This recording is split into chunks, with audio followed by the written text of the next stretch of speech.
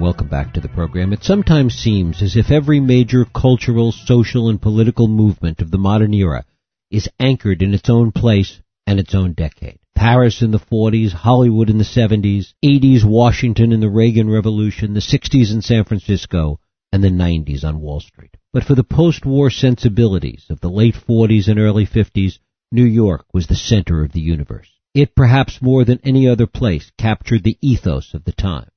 It was the time of Mad Men and the Man in the Gray Flannel Suit. It was a time, perhaps the last time, when rules were clear, almost Manichaean, when everyone knew their scripted roles. It was the time when Harry Copeland and Catherine Thomas Hale, the central characters in Mark Helprin's new novel, In Sunlight and Shadows, could still navigate by some fixed stars that would soon fade to black. Mark Helprin is the critically acclaimed author of the previous books Winter's Tale, Freddie and Frederica, The Pacific, Ellis Island, and numerous other works. It is my pleasure to welcome Mark Helprin back to this program to talk about his latest work, In Sunlight and in Shadows. Mark Helprin, thanks so much for joining us. Well, thank you. That was a great introduction, but can I make a few comments? Of course. The first one is totally an aside, but I have to do it. You mentioned Mad Men. Mm-hmm. And as it happens, I grew up in that the exact milieu, meaning I actually I lived in Ossining and Scarborough, which is where the main character lives. I went to the school that's in the show was modeled after the school that I went to. It was called actually Scarborough School in Scarborough, New York, which is one town below Ossining. I knew, and my parents knew, zillions of advertising people because there was a sort of a knot of them there, a lot of them in Briarcliff. And later on, in the early 60s, when a lot of the show takes place, I had a girlfriend who was the receptionist because she was a model, and they put her out front. She was the receptionist at one of the three leading advertising agencies in the world. Now, I can report to you that show is not accurate, not even slightly accurate. It is an imagination, and as so often happens, it distorts and misrepresents what people were really like in the period, starting even with the way they dressed, because people didn't dress like models in a glamour shot. Generally, you would not even notice that much of a difference were you on the street at the time. The other thing is the treatment of women, the relations between the sexes was not that much different then than it is now. Basically, anyway, there were certain forms that were different. Obviously, women had different roles and hadn't come into the workforce and hadn't achieved the equality that they have now. But when it came down to the relations between a man and a woman, that hasn't changed that much since the beginning of time. Certainly, what I experienced was, for instance, my girlfriend never ever reported anybody pinching her behind or making it that kind of horrible, aggressive comments that you see on the show. The drinking, the people drank, but not the way that it was represented. I used to ride on the train back and forth, and people would have a cocktail, whatever, but they weren't all alcoholics, and the families were not oppressed, et cetera, et cetera. I just want to report that that's where I grew up, and I remember it exactly, and it wasn't that way. Was it, though, and this relates to In Sunlight and in Shadow, was it a time that was more, in much the way Catherine and Harry's relationship is, more mannered? Everything was more black and white in that post-war period. Well, I don't know about black and white. We have a lot of black and white now in terms of things you can do and you can't do. We have our manners. Some of them are PC. Some of them are. Every age has its just the way. In every age, people think they've invented sex. Every generation thinks it's invented sex, and the previous generations don't know what sex is because they haven't discovered it. There's an illusion about what came before. Previous generations, and we also have, by the way, the illusion that previous generations were so much better, like the myth of the greatest generation. It wasn't the greatest generation that fought World War II. It was a normal generation. Subsequently, we've had some generations which have been much less, have failed in the bad generations because they didn't do what people did normally. We've been too rich, too self-indulgent, too obsessed with ourselves, not responsible enough, and not strong enough. But to get to the heart of your question, I have to tell you that frequently after coming out with this book, people have asked the same question and also challenged me in the same way. They say, "Oh, this was an imagination. This didn't really happen this way." I mean, people weren't like that. They weren't as heroic. They weren't as virtuous, as good, as loving, etc. And what I tell them is, no, you don't know if you weren't there. I mean, if you're not that old, and you think that back then actually everything was corrupt and this is just an imagination that I have, it's not true. This is what I remember.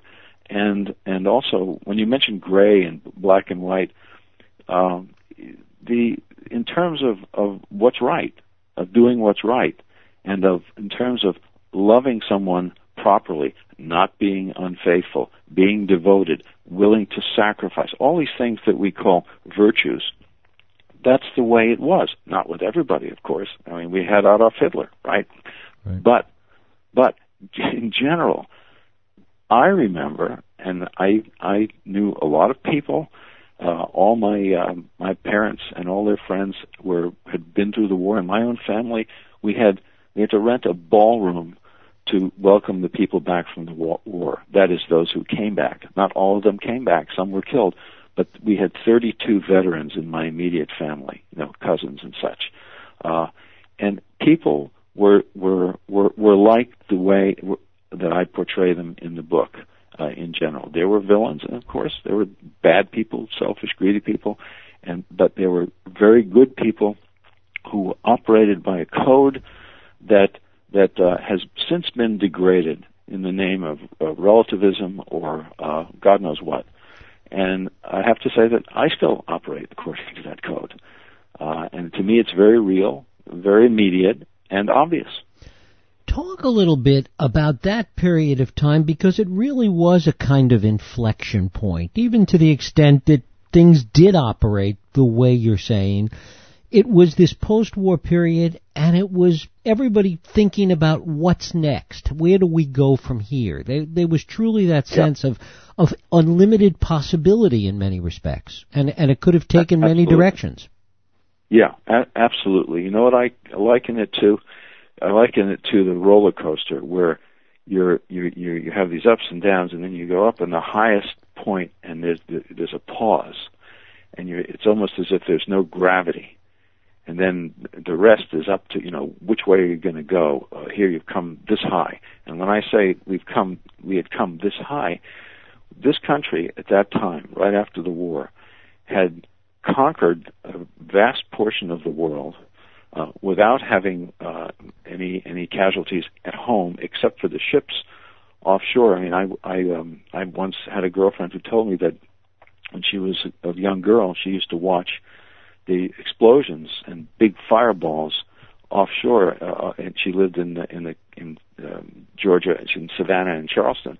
And she would go to the beach at night, and they would see the ships blowing up, the orange glow of the fireballs. But apart from that, we didn't have any casualties at home. We had 250,000 abroad, and there was great suffering. For instance, my sixth grade teacher was a widow. I'll never forget it. Her husband had been killed in the war. There were many people whose sons, husbands had been killed in the war, brothers, fathers.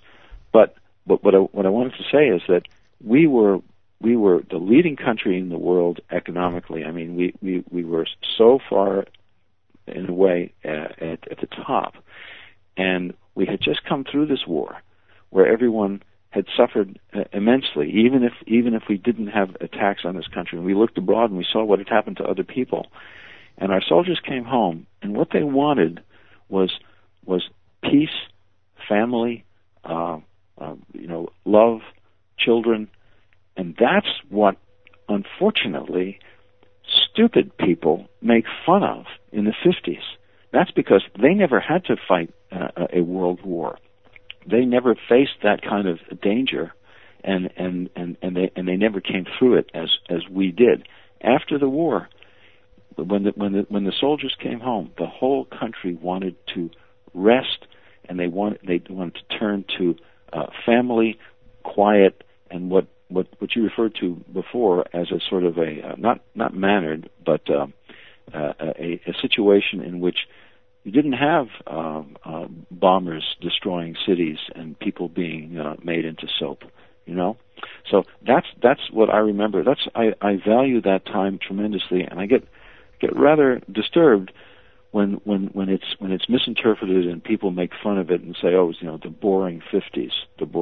Well, maybe it was boring if you yourself weren't in danger, or if you look back on it and you have no sense of what people went through and how they suffered and the danger that we avoided. But, Mark, isn't that the point, that because of the intensity of the war experience, that much of what followed in the 50s was a reaction to that? Everybody had enough, exactly what you're saying, and that subsequent generations didn't have that experience, didn't have the intensity of that war experience, and had to find their excitement, their intensity, their cause in different ways. That's absolutely true, and a lot of people found it in so they imagined it, or they what disturbs me is when people don't give enough credit to other people. I find in life generally people do two things. One, they really don't think of you the way you think. You know, people think that other people are thinking of you all the time, and they get self-conscious. Well, people are usually thinking about themselves, and also they don't credit other people enough.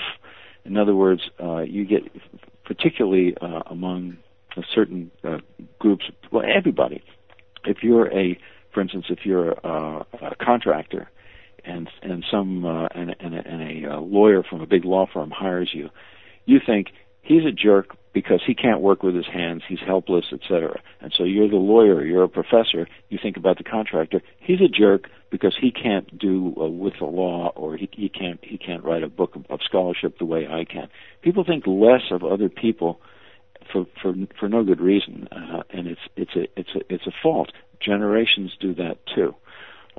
However, of course, you can make absolute comparisons. It is possible. Is that human nature in some respects, to think that way, to view other people that way? And is the object of much that we do and much that we have to deal with ourselves to try and address those failings of human nature, to try and overcome those inherent ideas? I think that the object for most people is simply to keep on competing in the same really silly way and elevate themselves above other people, which is really, I mean, it's in some ways it's creative in that it spurs people to make new things, do new things, work hard, etc. But think of all the waste. I mean, you go around once. I mean, unless you're a Buddhist and you believe in reincarnation, and that's a pretty short time. So why spend it trying to increase your standing relatively among other people who are also going to die? How is it different then for Harry and Catherine in your story? Well, I think you can say that it's different because, I mean, what the book is about really is love, and how love can transcend all these problems, all of the problems of not only society but human nature too.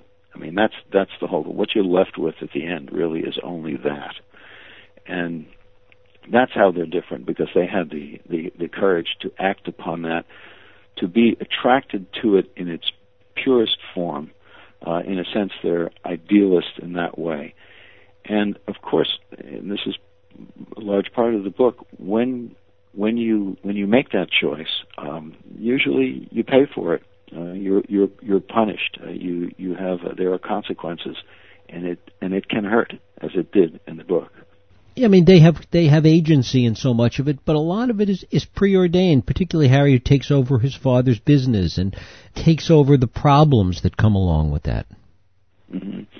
Well, when you say preordained, that brings up another point. I mean, the book is. I go to these events all over the country. I've been doing it for quite a long time to promote this book, and frequently people bring up the question of how did they fall in love so hard, so quickly at first sight. And it's been lost really in modern times is the idea of a marriage made in heaven. When you talk about preordained, there you go. And I frequently find myself in these so-called readings, because I don't read. I actually talk and speak, and then speak with the audience to some extent. The idea of a marriage made in heaven is a very old idea. I mean, look at Dante and Beatrice. Dante sees Beatrice on the bridge, and wham, for the rest of his life, one sight, bang. Shakespeare, of course, made the phrase in English, marriage is made in heaven. And I think that we think that we're too much in control of our own fates. I mean, that's what we seek all the time. Sometimes you have to simply accept for the best things that are given to you as a gift. I mean, in the founding of the country, we called that providence, because people then, they died earlier, they suffered more. If you went on a trip, it wasn't getting into a 767 and being like on a track as you fly above the clouds and then land at an airport and it's very safe, etc. You got in a boat in England, and if you were lucky, you got to the other side. For instance, I think the best example of that I always think of is when Adams went with his family to France, and they almost didn't make it. Things were different in that respect, and people had a better eye, a weather eye, toward what they called providence. I've always had that. Maybe because when I was a child, I was born at the beginning of the 7th month and not fully developed physically, and I nearly didn't make it many times. I had pneumonia 12 times. Came very close to death all the time. I believe in providence. I don't think that I have control of my life, particularly. There's something beyond that. In looking at that from today's perspective, is there a certain nostalgia, you think, to that notion in a world, as you said a few moments ago, where the goal is always to try and control events as much as possible? Yeah, I mean, because ultimately it's more realistic. It's an illusion that we control things. It really is. And when we think that we do, and when we have the pride to operate on that assumption without thinking, what could happen? Is this too much? Is it hubris to bite off more than we can chew? Do we think that we can really design our lives to the extent that it will be foolproof? You pay for that, and it's something that is not a good thing. There has to be a better balance between making your best efforts and doing what you can. God helps those who help themselves, but also understanding that we are mortal and we essentially are rather weak creatures. And by the way, that just strikes me that I've been going around. I see, maybe it's because of the hotels that I stay in, I don't know, but there's this focus on the body and on what you look like and how you dress and all of that nonsense, which is really crazy, because you get someone, I don't care who he is or who she is. You might be an Olympic athlete, very handsome, in tremendous shape, looking good all the time, et cetera, et cetera. They think they're at the top of the world. Bang, you have a multiple sclerosis or cancer or an accident or something like that. And then you're brought down to what is essentially the fundamental human condition, which is that we are not supermen. I don't know, all the places that I frequent when I'm on these book tours, it's sort of like a Nazi ideology, which is we all want to be supermen. We all want to be so healthy and terrific, and let's focus on ourselves. That's kind of silly. Where do you think in the culture that comes from, in your opinion? That's human nature. That's since the beginning of time, man has wanted to perfect himself and be a god.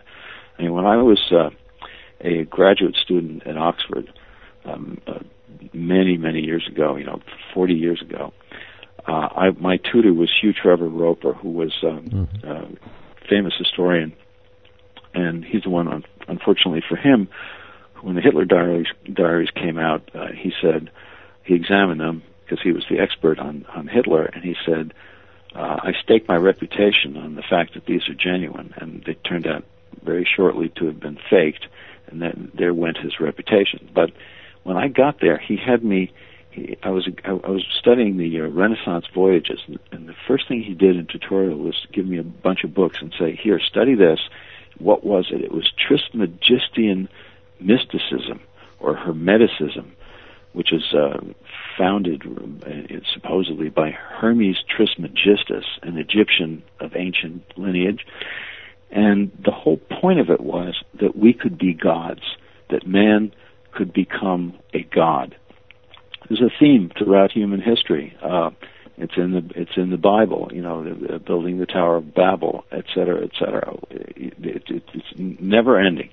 We think we can transcend our basic mortal condition, but we can't. Now, what that has to do with the book that I wrote about what happened after World War II, a love story between two people, I don't know. But anyway, there we went. One of the things that also seems different about this time, in 1947, the early 50s, is the lack of a deep sense of irony. There somehow was more innocence. Talk a little about that. Oh, yes. I myself am always accused of that. And I accept that scarlet letter, the scarlet letter of I, or lack of I, proudly, because I don't like irony. To me, irony is sort of a way to mock other people's beliefs by presenting them in a way that invites invidious comparison or rejection. And I don't think it's a good idea to go around mocking other people's beliefs. Sometimes you can, of course. I mean, sometimes it's necessary if the beliefs are terrible, but rather confront them directly, rather than in a sort of a sniveling, snide way, kind of a giggling way. I prefer to be direct about things and to take a chance to commit, to believe in certain things, uphold them. You mentioned being black and white morally. Well, not everything is black and white, but often you have to take a stand and simply uphold what you believe. It was not a time of irony. Irony also can be, I sort of associate it with license. I'll do whatever I want to do, and everything is relative, and I don't have to adhere to any particular standard. And if you do, then there's something wrong with you. You're just a jerk. You don't understand that it's perfectly fine for me to do whatever I want to do because I can just do it. That's not what it was like then. And I was frankly much more comfortable in that kind of situation. I always used to say when I was a kid that there are laws and that you either obey them or you break them. That you have to choose, but you don't want to slime around them. For instance, when I was growing up, I said, well, I understand that I'm supposed to be in school, and I have to attend, and I'll get in trouble if I don't. But I'm a free agent. This is when I was a kid. Mm-hmm. And sometimes, if I don't want to go to school, I won't. And I didn't. I would walk out of the school, get on the train, go to New York, do whatever I wanted to do, and get in terrible trouble, and then I would defend what I did. I would say, when they brought me up in what they called it the executive committee, and this is the school that's actually in Mad Men. Right. And they would say, you just walked out of school on Wednesday, and what did you do? And I would say, well, I went down to Manhattan. I went to the museum of the Metropolitan Museum, and I ate lunch at a new thing called pizza. You know, this was new at the time, 25 cents for a pizza and a beverage and a little salad at a place called Pizza Burger Pete's. It was an unusual thing, pizza. I had a thing called a pizza, and I went to the museum, and they would say, how can you do that? You're supposed to be in school. I said, I'm a free person. I chose to do that. And they said, well, you're gonna have to pay for that. We're gonna, whatever the punishment was. And I would say, I know that. I accept that. I agreed to the rules, but I also decided to break them. And you don't have that much these days. What you'd have is people saying, oh, I shouldn't have to be in school. Well, I recognize that I did have to be in school. I also recognize that sometimes I would break the law. When you talk to young people about this period of time that you write about, what do you think is the greatest misconception that they have about it? You know what the greatest misconception is? It's just, again, to refer to Mad Men or to the I think it's a Richard Ford novel. I forgot the senior moment. Forgot the name of it. It was actually a satirical novel about people who think that they're going to break away from the terrible conformity of the 50s. The basic misconception is what we've been talking about before, that then, whatever the then may be, whether it's the 40s, the 30s, the 19th century, whatever it is, that people were somehow unenlightened and stupid, and they hadn't discovered the great things that make us far superior to them. That they were different, they didn't understand, they didn't have the proper virtues. They were sort of primitive cavemen of some sort or other. And that is a terrible misconception. I'm constantly, even with my own children, who have been brought up and told this in the culture, that we are now so far superior, and people then just didn't know. They were unenlightened. Well, it's just silly. I would take the people that I knew, my father, my relatives, my friends, my teachers, etc., and match them against anybody from any generation. Now, then, it's again not crediting others simply because it is human nature. You need to feel superior, and you don't know them well enough. And in this book, by the way, if I can sort of plug the book, yeah, my object was to take you back to that time, I guess through my eyes, and I do remember it. I remember it's what I remember best and well, so that you would feel as if you were there, that the texture of it would be not only convincing, but make you actually feel as if you're not here, but there, so that you would love the characters, so that you would feel as if you were in love, and that so you could sort of make the jump from your soul to the soul of another. And in all literature, this is what happens. It doesn't matter what the time was, what the belief system was. I mean, you can go back to the Greeks or Shakespeare or Dante or anything really. The task of literature is really the universal. It doesn't matter what the time is, what the culture is. Human beings have certain universal characteristics, courage and bravery, compassion, love, etc. Those exist, have always existed, and it doesn't matter where you are or what period you're in.